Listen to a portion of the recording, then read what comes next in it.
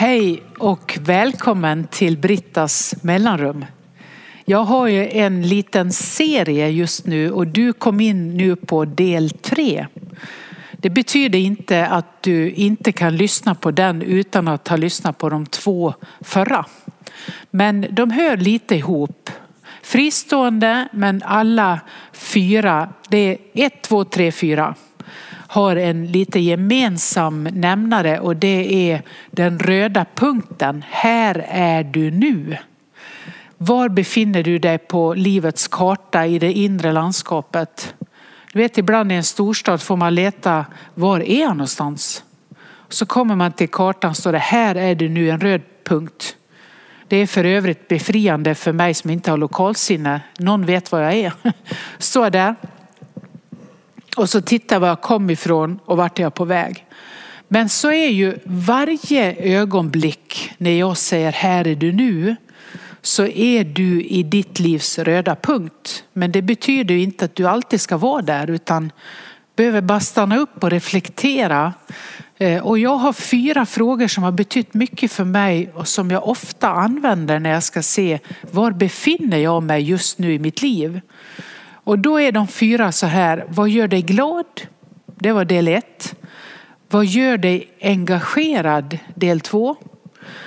Vem och vilka älskar du? Är del 3 som jag ska stanna inför idag. Och nästa gång, vad är du mest rädd för? Men nu är vi då alltså på del 3 och då är det vem eller vilka älskar du? Där din skatt är, där har du ditt hjärta. Så säger Jesus i bergspredikan. Det tål faktiskt att tänka på. Det är en sån otrolig visdom i den meningen. Där din skatt är, där har du ditt hjärta. Det kan ju också vara negativt att man har investerat i någonting som man blåhåller, som gör att man blir väldigt upptagen av sitt eget, för att det här är liksom mitt värdefullaste och det vill jag inte dela med någon. Som en annan liknelse, han som samlar allt i ladorna istället för att dela ut åt andra. Så kan ju den också tolkas. Men idag så föredrar jag att tolka den utifrån kärleken och kärlekarna. Där din skatt är, där har du ditt hjärta. Vem och vilka är idag skatten i ditt liv? Det där kan ju ändras och det gör det i de flesta människors liv. Någon förlorar vi genom ett dödsfall. De kan vara kvar förstås i vårt hjärta, men vi har inte den dagliga kontakten. En skilsmässa kan göra det. En sjukdom. Det kan vara någon som har kommit till som du inte har känt innan och som plötsligt har invaderat ditt liv med kärlek och du är stört förälskad i någon som inte ens visste att han eller hon fanns förut. Det är ju lite spännande att fundera på. Att kärleken kan komma och gå och det kan se ut på lite olika sätt. Man kan också sörja ett husdjur som man inte längre kan ha. Man kanske har fått en liten valp eller skaffa en liten valp och känner vad jag tycker om den här hunden eller kaninen eller vad det nu är. Det är olika relationer till olika levande varelser, om man säger så då, som är kärlekarna i vårt liv. Och så kan det då vara till ting. Och då blir det mer, vad gör detta med mig? Blir jag för fokuserad vid mitt eget av de här sakerna jag har eller det här jag samlar till eller har på kontot eller lönen? Vad gör jag med det?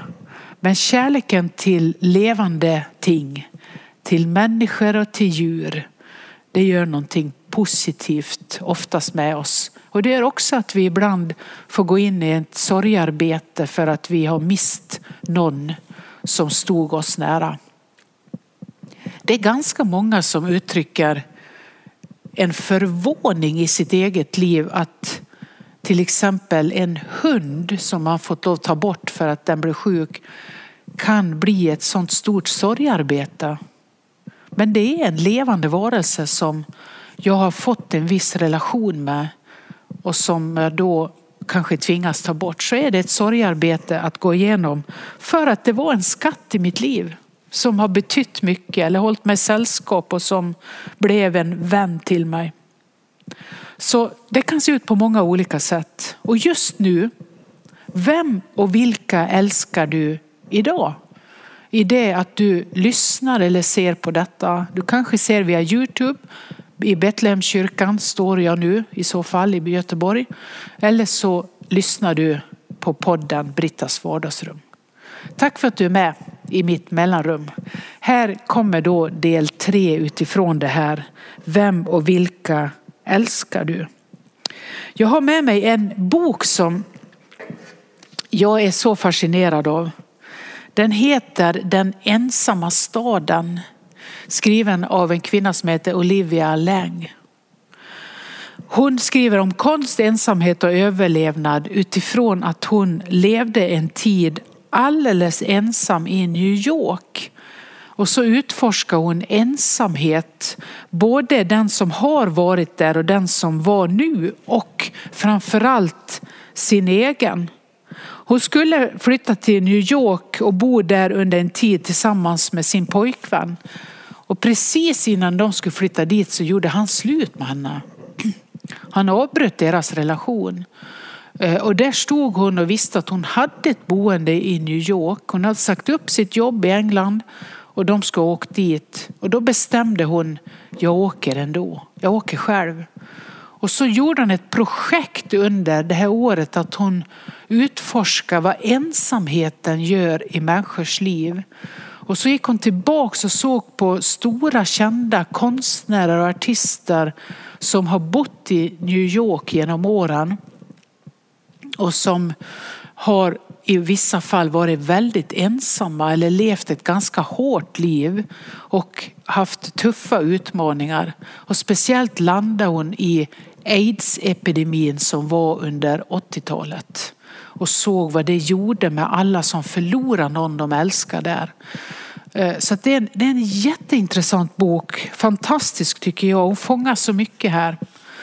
Och jag tänkte faktiskt att jag ska läsa för dig starten på den. Och sen ska jag läsa ett till citat som jag hämtar upp i min bok Gud gömmer sig bakom en björk.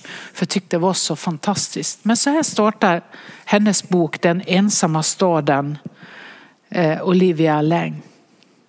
Föreställ dig att du står vid ett fönster om kvällen på 6:e eller 17:e eller 43:e våningen. Staden visar sig som ett rutnät av celler, 100,000-tals fönster, vissa mörka och andra badande i ett grönt eller vitt eller gyllene ljus. Där inne rör sig främlingar fram och tillbaka, var och en upptagen med sitt. Du kan se dem men du kan inte nå dem. Det här vardagliga urbana fenomenet som upprepar sig varje kväll i varje stad i världen kan fylla även den mest sociala med en känsla av ensamhet. En olustig kombination av att vara avskild och exponerad. Du kan vara ensam var som helst. Men den ensamhet du kan känna när du bor i en stad omgiven av miljoner människor har en särskild underton. Man skulle kunna tro att det här tillståndet var raka motsatsen till livet i en storstad, till den massiva närvaron av andra människor. Men enbart fysisk närhet räcker inte för att skingra känslan av inre isolering. Det är möjligt, till och med lätt, att känna sig ensam och övergiven samtidigt som man lever sida vid sida med andra. Städer kan vara ensamma platser.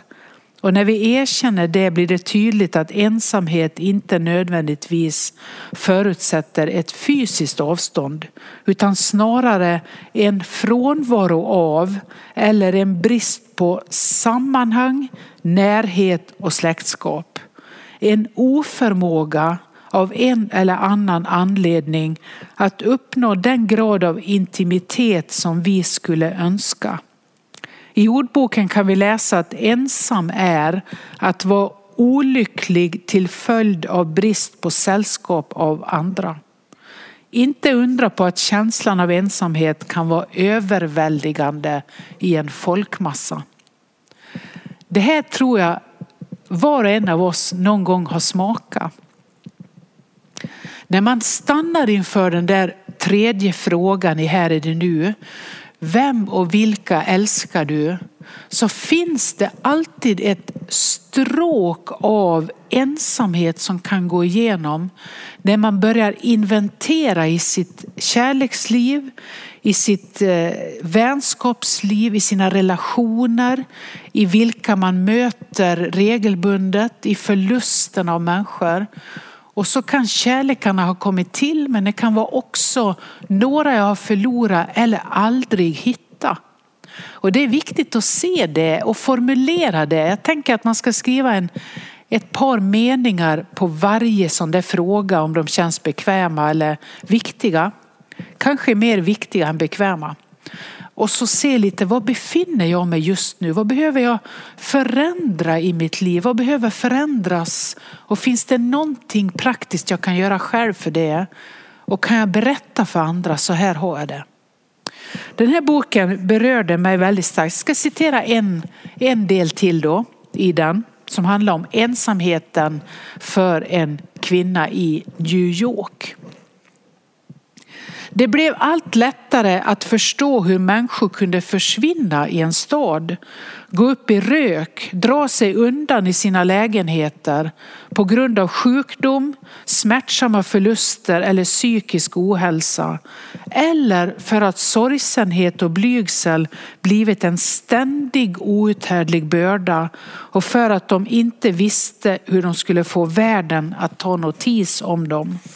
Själv fick jag smaka lite på det, men hur i hela världen skulle det vara att leva hela livet så här? Att befinna sig i en blind fläck i utkanten av andra människors existens, deras högljudda umgänge. Det är vad hon utforskar i Den ensamma staden. Jag tycker det är en riktig pärla till bok med en fantastisk bibliografi eller vad det heter, över förteckning över både bilder och litteratur hon har läst och konst hon har tittat på av alla de här människorna. Det är någonting med att en del av att säga dessa älskar jag, denna människa älskar jag, är att också se vad jag saknar. Att jag kanske inte har någon att älska eller som älskar mig. Det är att upptäcka det, klä det i ord, se vad är det i mitt liv och vad gör det här med mig. Det är jätteviktigt att upptäcka det. Man mister någon eller man kanske inte finns, som hon skriver, i ett sammanhang där vi är sedda och ser andra. Det behöver inte vara en människa, det behöver inte vara ett djur. Det kan vara ett sammanhang som jag behöver ha i mitt liv. Då kan det vara en kyrka, det kan vara ett föreningsliv, det kan vara ett litet kamratgäng som möts. Ett sådant sammanhang när man har förlorat den man ville säga, denna människa älskar jag, även om döden har skilt oss åt, kan vara en sorgegrupp där andra människor finns som har en liknande upplevelse. Det kan betyda att jag finns i ett sammanhang där jag sätter ord på detta och känner igen andras berättelser och vi har någonting gemensamt. Vi delar ett stycke väg som är ett sorgens och saknadens landskap. Och så småningom kanske vi delar andra delar av livet. Vi kanske går på en konsert ihop eller ser en bio, går ut och fikar. Det finns ju till och med människor som så småningom möter varann i en ny kärlek genom att man har delat också sorg med varann. Sorgen och glädjen, de vandrar tillsammans. Det är någonting med att bli uppmärksam på hur ser kärleken ut i mitt liv? Vilka finns där och vad är det jag saknar? Och vad gör det med mitt liv? Stanna inför den tredje frågan och se vilka har kommit till. Det kan ju också vara ett barnbarn som har kommit till. Det kan vara en nära vän som inte jag har träffat på många år och som plötsligt får betyda jättemycket igen för mig eller jag för den personen. Men vilka är skatten? Det är ju det. Vilka är där som en skatt i mitt liv som jag märker att där är mitt hjärta. Mitt hjärta bultar lite extra för. Vem eller vilka? Vad är det som får mitt hjärta att bulta lite extra? Det är där skatten är. Och det är där jag vill engagera mig allra mest. Och det är där glädjen bor för att gå tillbaka till de här frågorna. Och nästa gång ska jag säga något om att det är också där rädslan får sitt uttryck. För att vi är rädda att förlora det vi älskar. Så vad är det och vilka är det i ditt liv som är skatten? Kärleken.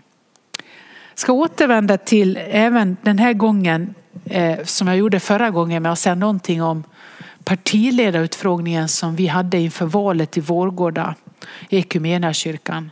Så avtackas varje partiledare de här 8 kvällarna med att de fick välsignelsen utbett över sitt liv och så fick de med sig frälsarkransen. Ni vet den här lilla eller armbandet med pärlor i olika färger som Martin Lönnebo en gång gjorde och som har blivit en enorm exportsuccé över världen. Det är många som bär en frälsarkrans. Och du kan ju veta att alla våra 8 partiledare har en sån. De har fått en sån av oss. Sen vet inte jag vilka som bär den, men de har den. Någon har den kanske i fickan, på kontoret eller kanske någon till och med har den på armen. Många har det. Och på den här frälsarkransen så finns ju ett antal pärlor. Den stora guldpärlan som är Gudspärlan. Det finns ökenpärlorna. Det finns hemlighetspärlorna. Det finns flera olika. Och nu finns också en grön pärla med. Som handlar om vår jord och klimatet. Den gröna pärlan. Och doppärlan finns med. Ja, det finns flera olika. Men 2 pärlor som vi särskilt uppmärksammar vid några tillfällen. Fick lite olika riktningar på de här pärlorna när vi gav dem till partiledarna. Men 2 pärlor, det är 2 röda som sitter bredvid varandra på det här armbandet. Och det är kärlekspärlorna. Och de är 2 beror ju på att det handlar om att ge kärlek och det handlar om att ta emot kärlek. Det är den utgivande kärleken och det är den mottagande kärleken. Och det var så härligt att se att någon av de här som fick den sa direkt när de fick förklaringen: det här är 2 pärlor av kärlek, för den här är att ge. Och då gjorde hon automatiskt, när hon lyssnade på det, la händerna på sin egen bröstkorg och så att ta emot kärlek. Det blir så tydligt, jag ger och jag tar emot. Därför är det 2 röda kärlekspärlor. Vilken kärlek kan du ge idag och var tar du emot kärlek? Det är väldigt fint att reflektera lite mer över det i sitt liv. Jag har ju också med mig ifrån de här mellanrummen de här 2 händerna. Där jag säger så här. Att man ger det man kan. Jag ger det jag kan till någon annan. Och så tar jag emot det jag behöver. Men inte allt ur samma hand. Det tror jag också är kärlekens budskap. Att jag ger, men jag kan inte alltid räkna med att jag får allt jag behöver från det håll det jag ger.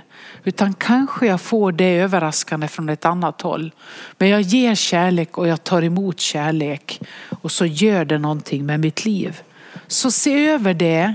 Vad finns det i ditt liv av kärlekar? Vem och vilka älskar du? Och vad är det i det som du kanske behöver se över lite extra?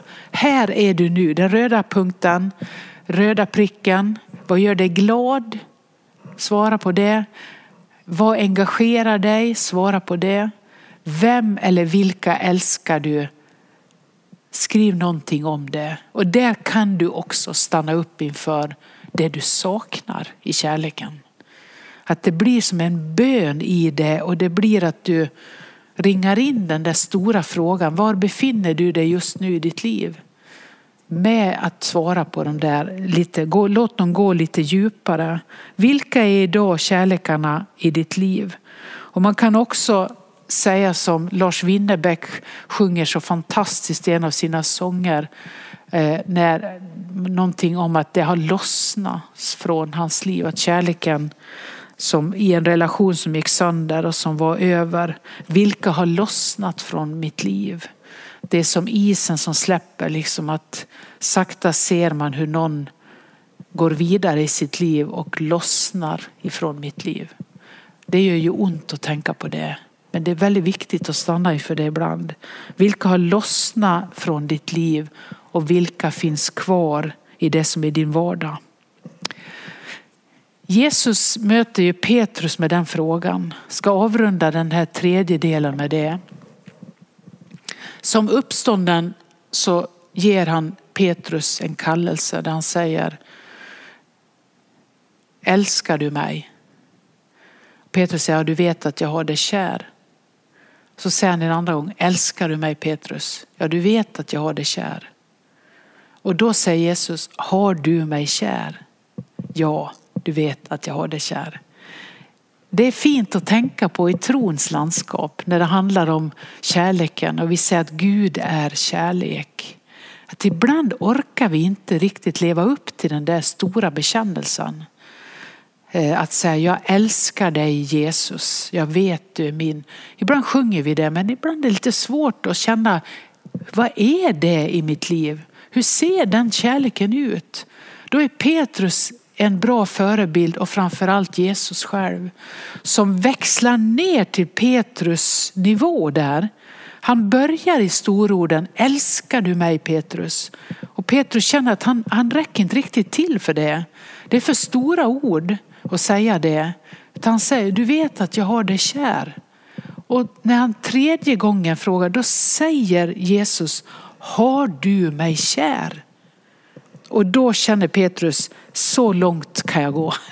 Det vet jag att jag har. Och ur det så växer den kärleken till att han så småningom kan säga: jag älskar dig Jesus. Det är jag alldeles övertygad om. Men i den här berättelsen och sekvensen så räcker det. Och så får han sin stora kallelse: föd mina får. Och så bygger Petrus kyrkan, och det är i den kyrkan vi fortsätter vårt liv och vårt kärleksuppdrag. Att se alla människors värde, att försöka hitta att vara sedd och att se. Vem och vilka är kärlekarna i ditt liv? Vem älskar du och vilka älskar du idag? Vad har hänt i den vägen i ditt liv? Fundera över det. Vad gör dig glad? Vad gör dig engagerad? Vem och vilka älskar du? Här är du nu. Ta emot välsignelsen. Välsigna oss Gud med solens ljus ovan oss. Med jordens kraft under oss. Med vänners omsorg runt omkring oss. Med din avbild djupt inom oss. Och med din framtid som väntar oss. Amen.